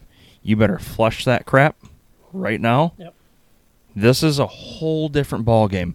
Going into Kinnick Stadium, like you said, it is never easy for anybody. Yeah. Get it out of your system. Get ready to play some real boy football. One thing that I like about the way that Michigan's schedule is lining up is so you got Iowa this week. I mean, you survived Maryland. You got Iowa this week. You're not looking ahead to anybody because you have Indiana the following week. Right. They're the worst team in the Big Ten potentially. So you don't have that look ahead game. So then you have Indiana, and then you have Penn State, the big one. If Penn State was next week, I'd be a little more nervous about this week. And that, you know what I mean? Because that's when Iowa seems to get us is when we have Ohio State or Michigan State or somebody the next week that's worth a dang. Right now, I don't think Indiana's that. I think you can focus on this game. You can go into next week. You take care of business, but you can keep your eye on Penn State. Be prepared for that one. You get the bye. You got Michigan State. I think it's lined up pretty well. Yeah, I agree. That Penn State game, look out. That is going to be a tough game. The way Penn State plays. Now, you go back a couple weeks, I think Penn State's one of the biggest frauds in football. Oh, yeah. But they've seemed to figure something out. Oh, yeah, they've they have. survived it, and now they're moving forward. Now, James Franklin, I don't really trust as a good coach, but we'll get into all that later. But I mean, For sure. Man, we're just cruising, baby. Let's do it. Drinking craft beer, having fun, and talking sports in the state of Michigan. You're listening to State of My Sports. All right, dude. We are sitting. Actually, we should probably just move on to picks, right? I was gonna see if you guys had a flight topic. Do you have a random flight topic you want to do? I could jump back to flight if you want. It's not really a flight topic, but today my parents are celebrating 42 years of wedded bliss, Whoa. love, and marriage. Good for them. 42. That's 40, awesome. 42 years. Man, congrats to Yeah, them. 1980. Boss is kicking it. Yeah, they're not on social media. They're not watching Facebook Live. But Do they know where you are right now? yeah. Do they know about the podcast? Oh, yeah. Does your dad listen to the podcast? No. What? No. He's not into the sports. He's not into sports? No. He's a Tigers fan, so he's like super depressed right now, so he Yeah. won't tune into anything. I can get that. No. When your dad's on long car drives with my coworkers will come back like a week later because usually the car ride's like a week That's his- trip, yeah, right? Yeah. My coworkers would go, "Yeah, I had to listen to you on the way up to like Houghton for like 8 hours." I'm like, "Lucky you." He catches up on all the podcasts like it's like breaking news when he's listening to like Lions preseason preview because he's 6 episodes behind or something. But hey, kudos to anyone that listens. Appreciate you guys. Yeah, you can listen whenever you want. I don't care. Whenever. But we're going to get into our Betting Hero picks of the week. Before we do, I did want to just explain what Betting Hero is. You got bettinghero.com. If you're interested at all in sports betting, all you got to do is go to bettinghero.com, put in promo code MIBETS, say you live in the state of Michigan. What they're going to do is going to lay out all of the best promotions available. So, like, let's say it's BetMGM has a free $1,000 bet. Sign up, promo code, boom, boom, boom. You got all that.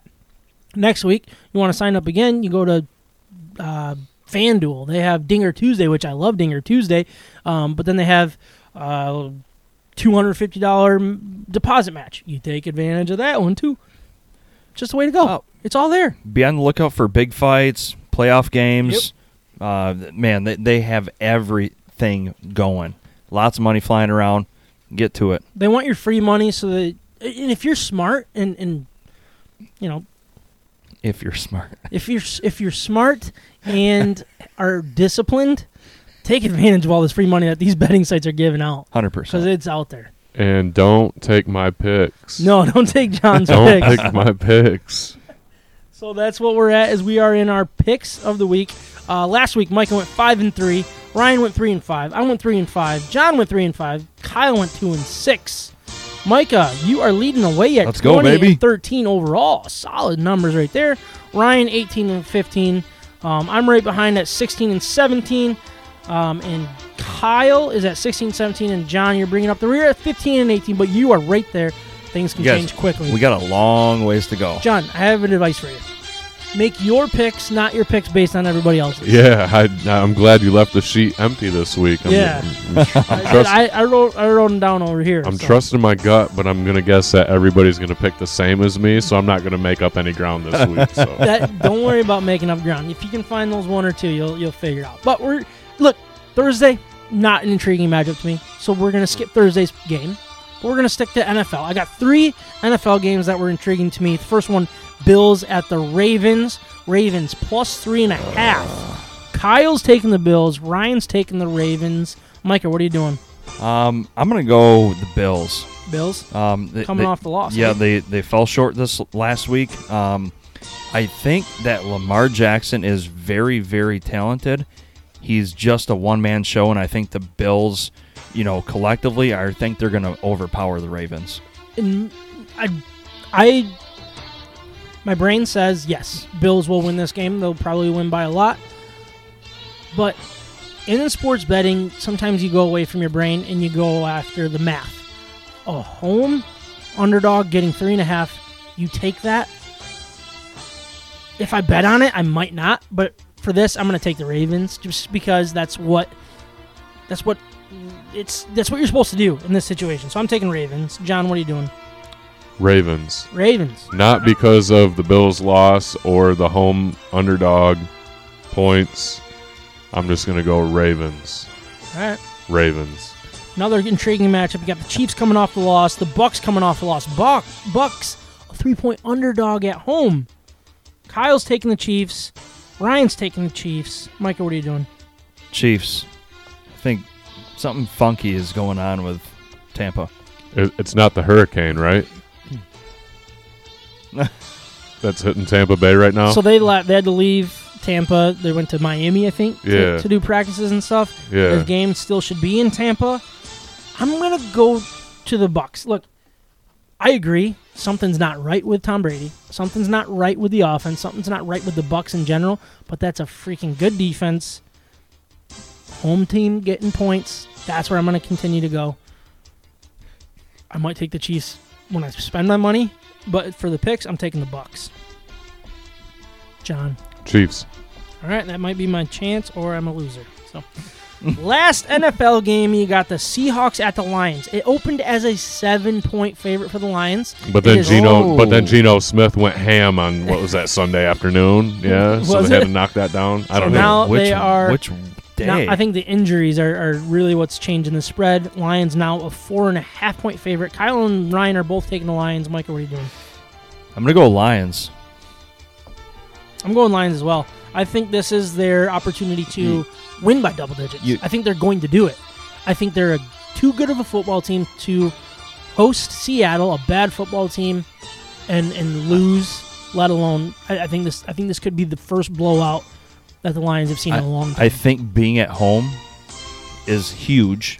I know you have some injuries, but you gotta figure out a way to get past the Seahawks. Gotta do it. Have to. Yeah, this could be a big non-division but NFC conference win on the resume. Not saying that Seattle's got like a strength of schedule or they're going to finish anywhere in contention, but you got to get these ones. I'm also going to go Lions, and Jeff Okudah's going to shut down DK Metcalf. Let's go. I just think the Lions know that they're desperate. It's not desperate. It's not must win by any means, but it certainly feels like it. You know what I mean? In a sense. Where they feel like they let one get away, and I think they're just I think they're better than average. I think they're close to a good football team. So I think the Vikings are a better team than what I was anticipating, and the Lions were right there. Better than them. I watched the last 3 minutes, and I turned it off at when you guys gave the ball away, and I'm like, game over.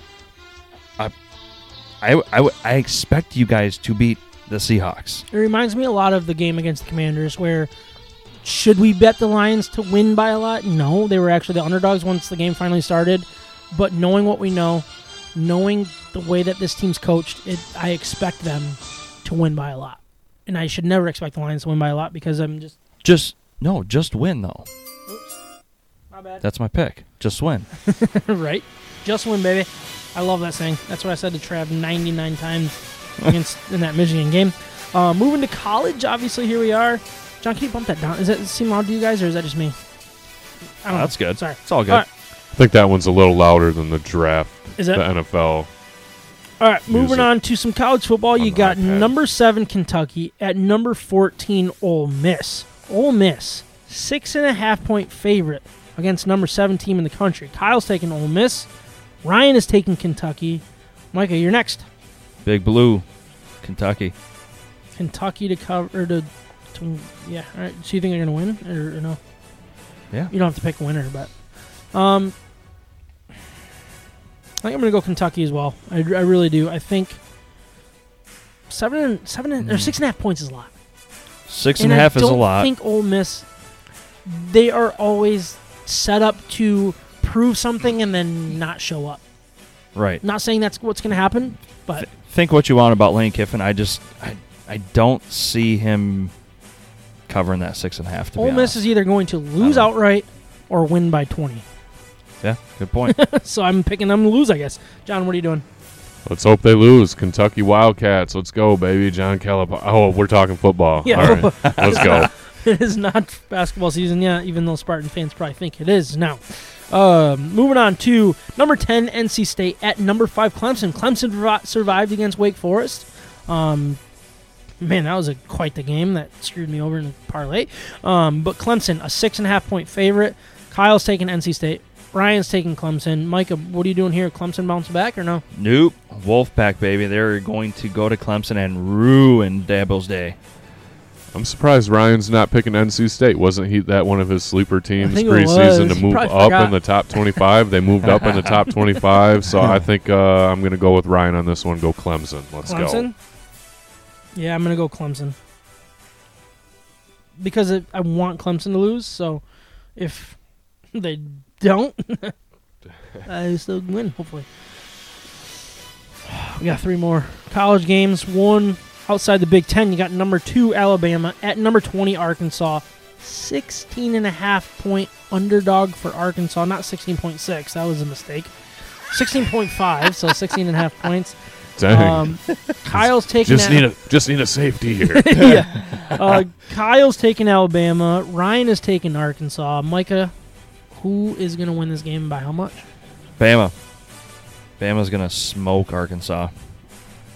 They're looking to put this team away. Like, I think this game is going to be one of those, like, Alabama's going to show the SEC kind of like who's boss, and they're going to smash Arkansas. I mean, when you saw that spread come out with, what I think it was Texas, like, it was like 21, and everybody was like, oh, Alabama's going to win this game by more than that, and it's going to happen. And they didn't. Obviously, they thankfully survived. Right. Was it Miami or Texas? Sorry, yeah, it was did Texas. I say Texas? I said yeah, it right? You said Texas. This is the one that Alabama's going to do. What everybody's like, oh yeah, they're going to do this. They're going to beat them. They're going to beat them by 20. They're going to beat them by 30. They're going to win this game. They're going to win it by a lot. John, what do you think? Well, you said underdog at home. You can't go against it, right? Give me. You do. Yeah, you don't win against. Give me Bama. Bama. It is a little different when it comes to college and pro. But all right, moving on to MSU's. Oh, man, they're at Maryland, and they're an 8-point underdog to the Maryland Terrapins. If that doesn't tell you what Vegas thinks of you, MSU, I don't know what will. Kyle's taking MSU. Ryan's taking Maryland. First time he's gone against MSU, I think. Micah, what are you doing for this one? I'm going to go Maryland. What I saw last week from both teams, I can't go against Maryland at this point. I don't know. Yeah, all right. As simple as that. I'm going to go MSU. I don't think they're going to win. I don't think they're the better team. I think Maryland is the better team based on what we've seen this year, what we saw last week in particular. But I think Mel Tucker is a good coach, and I don't think there is a chance in hell he can allow his team to not show up again and not. Like, You're saying they need a win. They need to show up. Just show up. Show up and win or show up and lose? I think as long as they show up, people will be okay. From the over-under thing, I think they're going to lose. I don't think they're nearly as good as Maryland. But 8 points is a lot when it comes to this close of a matchup, in my opinion. And I'm not going to let what we saw last week. I'm not going to overreact to what we saw last week with Maryland keeping up with Michigan. I don't think we can overreact from what we've seen from the 2 weeks that we've seen from Michigan State.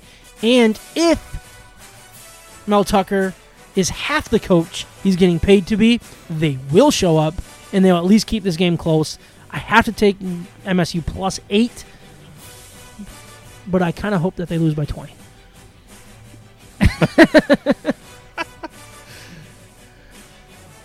Jahani. Give me the Terps. Maryland. Give me the Terps. Look, it's the smarter pick based on what we've seen. I just don't see how it happens again. That's basically where I'm at. Last game, Michigan at Iowa. Iowa, underdog. 10.5 points. At home. This is a rough pick. At home. Kinnick Stadium. Tough place to play. Man, I don't know. Kyle and Ryan both took Michigan. Micah, what are you doing here? I'm going to do Michigan as well. Yep, it's the slappy pick. I get it. But I think the defense of Michigan takes care of Iowa's quite inept offense from what we've seen. And I think Michigan's offense gets away with just enough to cover that. Yeah, 10.5 points is too many. I think that's the only fair way to say it. It is too many. It's disrespectful for what Kinnick Stadium is. But I'm still going to take Michigan to cover that because Michigan's defense is good enough to hold them to 3 scores. And I think Michigan's offense is good enough to score 35, even against a good Iowa team. I don't see how Iowa scores enough to keep it within 10.5 points. And it might be a garbage touchdown one way or the other that decides this game, who's willing to play till the very end type thing. But I'm going to bet on Michigan because of what we saw last year in that Big Ten championship. Michigan's offense is better than it was last year. I think they have the recipe to beat an Iowa defense no matter how good it is. Yeah, and I don't think Iowa as a team is better than their team last year, though. I'm not sure they can score. I'm not sure they can score against Michigan's defense, even without the game changers that game wreckers. John, are we right or wrong? You're looking at this as an underdog. 10.5 is a lot. Like, I get what you're thinking here. I scribbled my answer out halfway through writing it, then finished writing it, and then I scribbled the second half out, and then I just rewrote my answer. Johnny wants a dub on us. I know, but Sam told me not to do that this week. Go with your gut. I'm going to take Blake Corum to cover that 10.5 points by himself. Yeah. What? And Michigan is my pick. I think it's possible.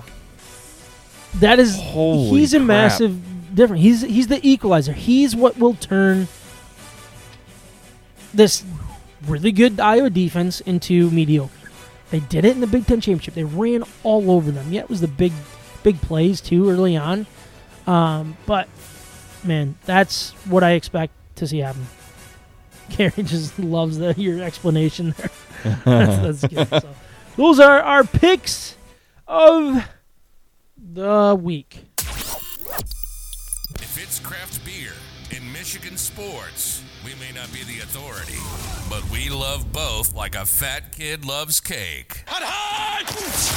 This is State of My Sports. Getting into our beer grades. So we're drinking Fetch Brewing Company, which is in Whitehall, Michigan. I gave out the address earlier. Their fall hours, 2 to 9 Monday, Tuesday, and Wednesday, 2 to 10 on Thursday, 12 to 11 on Friday and Saturday, and 12 to 9 on Sunday. If you're in the Whitehall area, drop by because this beer is very good, and I would assume underrated because I haven't had any of it. I don't know if they distribute. I don't think they have any cans like that, like Siciliano's or those local places. So you got to get the crowlers. You got to seek them out, which is, I think, a little bit more difficult for these breweries, but totally worth it, in my opinion. Very, very good beers.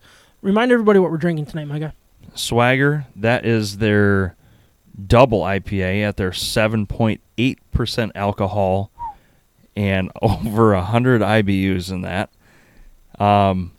That's why I wanted to start with the Jinkies. That was a little easier to drink, right? No, I think that's what we're supposed to do, right? Right. I think that's what Eric taught us. Right. But we ended on the Swagger just now, and yeah, it makes me feel like I got Swagger at definitely has more bite to 10 o'clock at night. Yeah. I'm going to have some Swagger tomorrow morning at work. I'll tell you that right now. So what'd you guys think of these beers? All in all. I thought both of them were great for what they are. The lighter beer tasted a little bit better to me. I think it had a little more juice behind it, which I really enjoyed. But I do love the percentage of this one because I needed that as well. Oh yeah. I think it was just one of those weeks for all of us. But we need to find these guys a taproom space down here in GR, right? Yeah, I would love that. And Jarrett commented, said, "Stop trying to make Fetch work." That's from Mean Girls. Yeah. We are trying to make Fetch work, and we hope that we can help make Fetch work. That's our job here, right? Yeah. So let's start with what we drink first. You guys good with Jinkies. that? Jinkies. It was their lighter one. They're New England / hazy at 6%. I wrote down my score right away. Okay. Because I wanted like the true opinion in the moment. Yeah, maybe I'm having a rough start to the week. Maybe I'm just a little on edge and needed this beer that much. Why don't you hold your grade for the end here? You guys gonna go first? Yeah, I want you to hold your grade. Okay. Because I don't want to try and compete with your grade. All right. I wrote my grades down after the second sip of both. I don't like to go swagger. I don't like to go through right off the bat like Sam. I like to get that second opinion. Well, I think it was more than my first sip. For the record. I was like almost halfway done with my beer before we were done introducing it. He downed the whole thing, one swaller. Jinkies, the hazy, 8.3. That's a good score. It might really be a little bit higher than that. Really? Yeah. After drinking the swagger. But 8.3. All right. That's what I wrote down. Michael, what were you? Jinkies, I'm going 7.9. Okay. Am I allowed to give my score yet, Micah? Absolutely. Yeah, just go. He thinks he's in control here. No, No. 8.4. Oh. Yeah, that's a high score for Sam. It is. Holy moly. That's a good beer. I want to try it again. I might have to run out there and maybe drink one during the Michigan game on Saturday because... Yeah, that's a good one. I don't know. Environment makes a difference, and this environment needed a good beer. That was very good beer. Moving on to our 7.8% swagger. Am I allowed to give my grade right away, or is this another one of those Micah rules thing? No, you can go. All right, I'm gonna go ahead, Sam. All right, very good beer. 7.6. Serious? Is that too low? Holy crap! That is low. Okay, no, that's all you. I don't need to compete with that. I don't know. I just needed the lighter side. I think that's what I needed. The lighter side of things. The crispier beer, Rice Krispie treat beer. They should have one of those. I had swagger at it, 8.5. I freaking love that beer. That's a great beer. Oh yeah. Maybe I'm wrong. I bet you I'm wrong. I just love that it's a double, and it easy to drink though too. So easy to drink. It's way easier than a lot of doubles we've tried in the past, and we've tried a ton of beer on this show. And at least that is so easy to drink.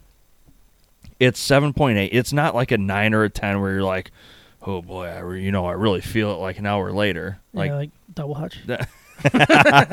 State of IPA. That's a darn good beer. 8.5. It is a good beer. All day. John, you somewhere in the middle here or what? I am. Well, closer to me. To Sam. 7.7. 7.7. Yeah. I still think it's a good beer.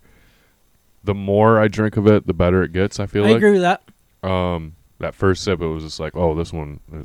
What do the kids say these days? That slaps. Is that what they say? Yeah, that slaps. Yeah, slaps. I'm trying to make that slaps happen, John. Yeah. But it's a solid good beer, and I could see where this one would get a little dangerous on a weekend afternoon. I think I need to try it again some point in a different environment and see what I think, because I could see myself going higher than 7.6, but I'm going to roll with the 7.6, and it's my grade. I'm sticking to it. You can't tell me what to do, all right, Micah? Heck yeah. Is that all right with you? We got any other grades out there? All right. No. So, really quick, though. So we did. Oh, yeah. So, one last thing about Fetch. So, they're a husband and wife duo that own it. Dan is the brewer, and Jen runs the business. They have no food at the tap house, but they are food friendly. So, you can bring your food in, have a great time, enjoy your beer, hang out with friends, make memories. They're actually in an old bank, and you can even go into like the old safe and check it out too. Seriously? So that sounds like something kind of cool. Maybe we could like podcast from in the safe or something. That'd be kind of cool. That would be sweet. They did not reply to my Instagram message yesterday, for the record. So maybe they're on vacation. They might be on like the social medias. Yeah, maybe. As much. I was hoping to get a response though. I asked them what color label they wanted to do because I didn't know what the crawlers looked like. So I saw so people that are watching, you got the green one, right? What do you call that green? Olive. Like olive green. Olive. But obviously the cans here are blue. I was like, hey, which one is your more up-to-date one so we can use it? I went with green.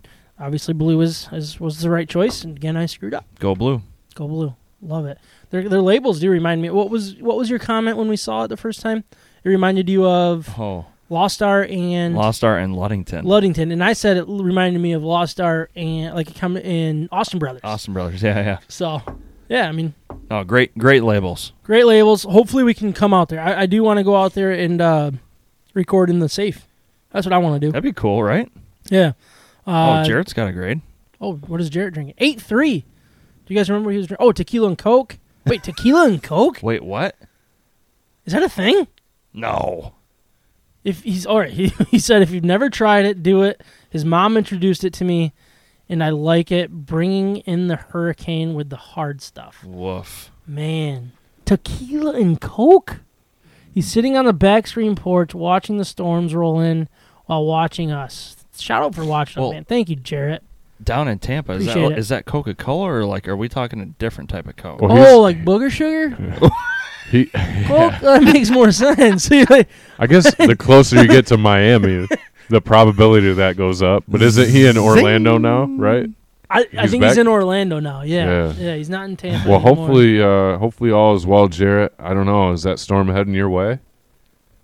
Man, yeah. I mean, so it sounds like it's gonna hit Tampa, and then go kind of straight north, right? Yeah. Well, it sounds like it might kind of cut across into the other side and then maybe hit like Carolinas, maybe. Wow. Oof. Could be interesting. Ian, he said lines of Coke. Yeah, not Coke. Oh. Sorry, our bad. So he does like. Wow. So, all right, yeah. That makes sense. So Carrie did say she had a grade. Oh, there it is right there. She said it's a good cider, not too sweet, so I like it, which is an 8.1. We should do a cider episode here soon. We should go to like Dunabacks and do some cider or something. There's a lot of Michigan ciders we can do. There are. I don't know why we never do them. 'Tis the time of year, baby. It is. It is the time of year. It is also the time of the show that I hit the outro. Let's go. And I thank you guys. Good luck, Jarrett. Batten down the hatches. Yeah. And peace be with you. If you need help, I'm sure you still got that Tampa Bay flag you can wave around, right? You've been listening. Talk to you next week, if not sooner. My Sports. Peace. From the Red Wings to the Lions to the Tigers to the Pistons to Michigan and Michigan State and everything in between, we're talking about it. And don't forget the beer. We hope you enjoyed the show. Make sure to like, rate, and review. In the meantime, hook up with us on Instagram, Facebook, Twitter, YouTube, and Twitch at State of My Sports with an MI. We'll see you next time.